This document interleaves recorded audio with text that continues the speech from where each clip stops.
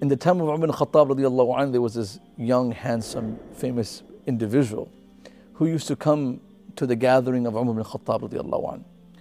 فَفَقَدَ عُمَرْ بن خطاب. Umar ibn Khattab radiallahu anhu noticed his absence in his sessions and his programs and the activities of the masjid, and he inquired, where is this person? And that is also a skill set of a leader, to inquire in the absence of some of the members of the community. And Umar ibn Khattab radiallahu anhu was told something very shocking. Someone comes and tells Umar ibn Khattab secretly, كَانَ يُتَابِعُ الشَّرَابِ. He started to get involved in bad habits of drinking and intoxication. And the common perception of Umar ibn Khattab radiallahu anhu is, oh no, he's in trouble. Umar ibn Khattab has found out about a person, a member of his community, who is involved in some bad habit. Not just a small bad habit, something that is forbidden, which is drinking alcohol and intoxication. In our leaderships, in our communities, when we hear that some youth or someone in the community is dating or it's involved in some bad habit, right away people freak out and they are like, they make it is a big deal. But you know what the best way to deal with such a situation is to deal with it in a polite and a very prophetic manner. So Umar ibn Khattab radiallahu anhu teaches that. So I want you to follow along with me. فَدَعَا كَاتِبَهُ. He invites his scribe and he says, sit down, I want you to write something. So he writes a letter from Umar ibn Khattab to this person who's involved in a bad habit. He says, uktub, write.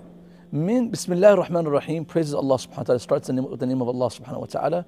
Min Umar ibn Khattab ila fulan ibn fulan. From Umar ibn Khattab to so and so. فَإِنِّي أَحْمَدُ إِلَيْكَ اللَّهَ الَّذِي لَا إِلَهَ إِلَّا هُ. He praises Allah subhanahu wa ta'ala, and then he selects a verse from the Quran. Subhanallah. He doesn't write, you're drinking and you're involved in a sin and I'm warning you, and this is my first warning, and next time there will be different consequences. Just writes a small verse. غافل الذنب. A verse in the Quran. He says, غافل الذنب وقابل التوب شديد العقاب ذي الطول لا إله إلا هو إليه المصير. In Surah Ghafir, verse number 3.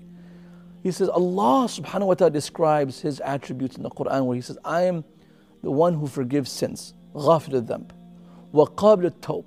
And the one who accepts repentance of those who make mistakes. شديد العقاب. But also highlights the fact that Allah has the capability to punish. ذي الطول. And he's the one that favors people and extends his favors upon mankind. لا إله إلا هو إليه المصير. None is worthy of worship except him, and every single person will have to stand in front of Allah subhanahu wa ta'ala. And he says, take this letter and give it to him. And this is happening, and he tells the person responsible for delivering this letter, make sure you give this letter to him when he's not under the influence of alcohol. So when he's sober. And then he has this unique setup in the masjid. He calls the Sahaba who are there, who know this person, or the companions. He says, "Ud'u Allah لأخيكم." Make dua that Allah guides this person who's suffering and struggling with this bad habit. "Ud'u Allah لأخيكم." Make dua.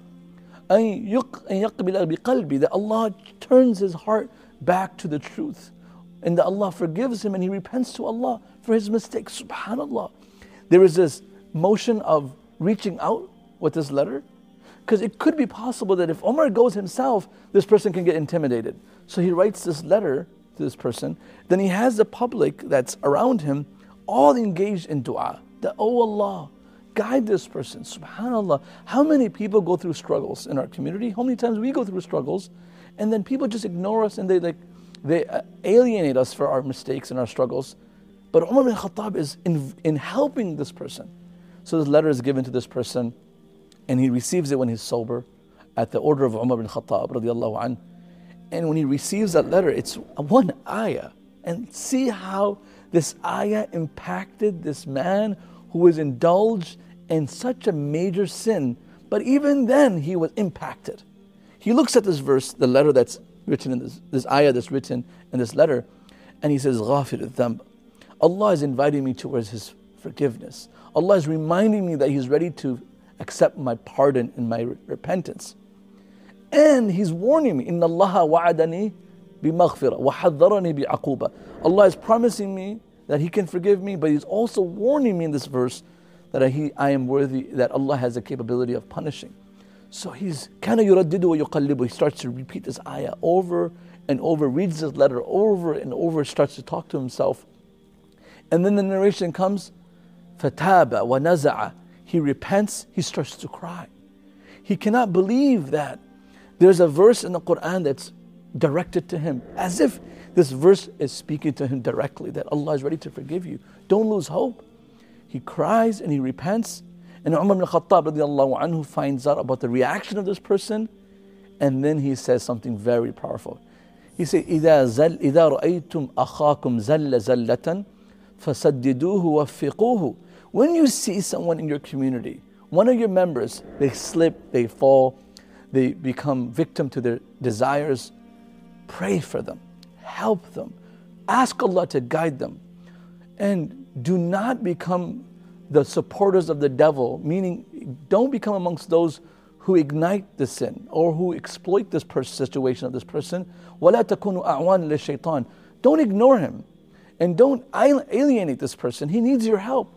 This one ayah that Umar bin Khattab radiallahu anhu had written and sent to this person impacted him so immensely that he cried and repented. This story is amazing in my eyes because there are so many factors of the story that we can relate to. One is reaching out to someone who's absent. Two is writing a letter to a person maybe you're not comfortable going to, but you can send a message and they can come back to it. Number three, this person who is intoxicated or is in the habit of drinking, with all the sins and vice that he's involved in, he still believes in the mercy of Allah, and there's hope for this person to come back.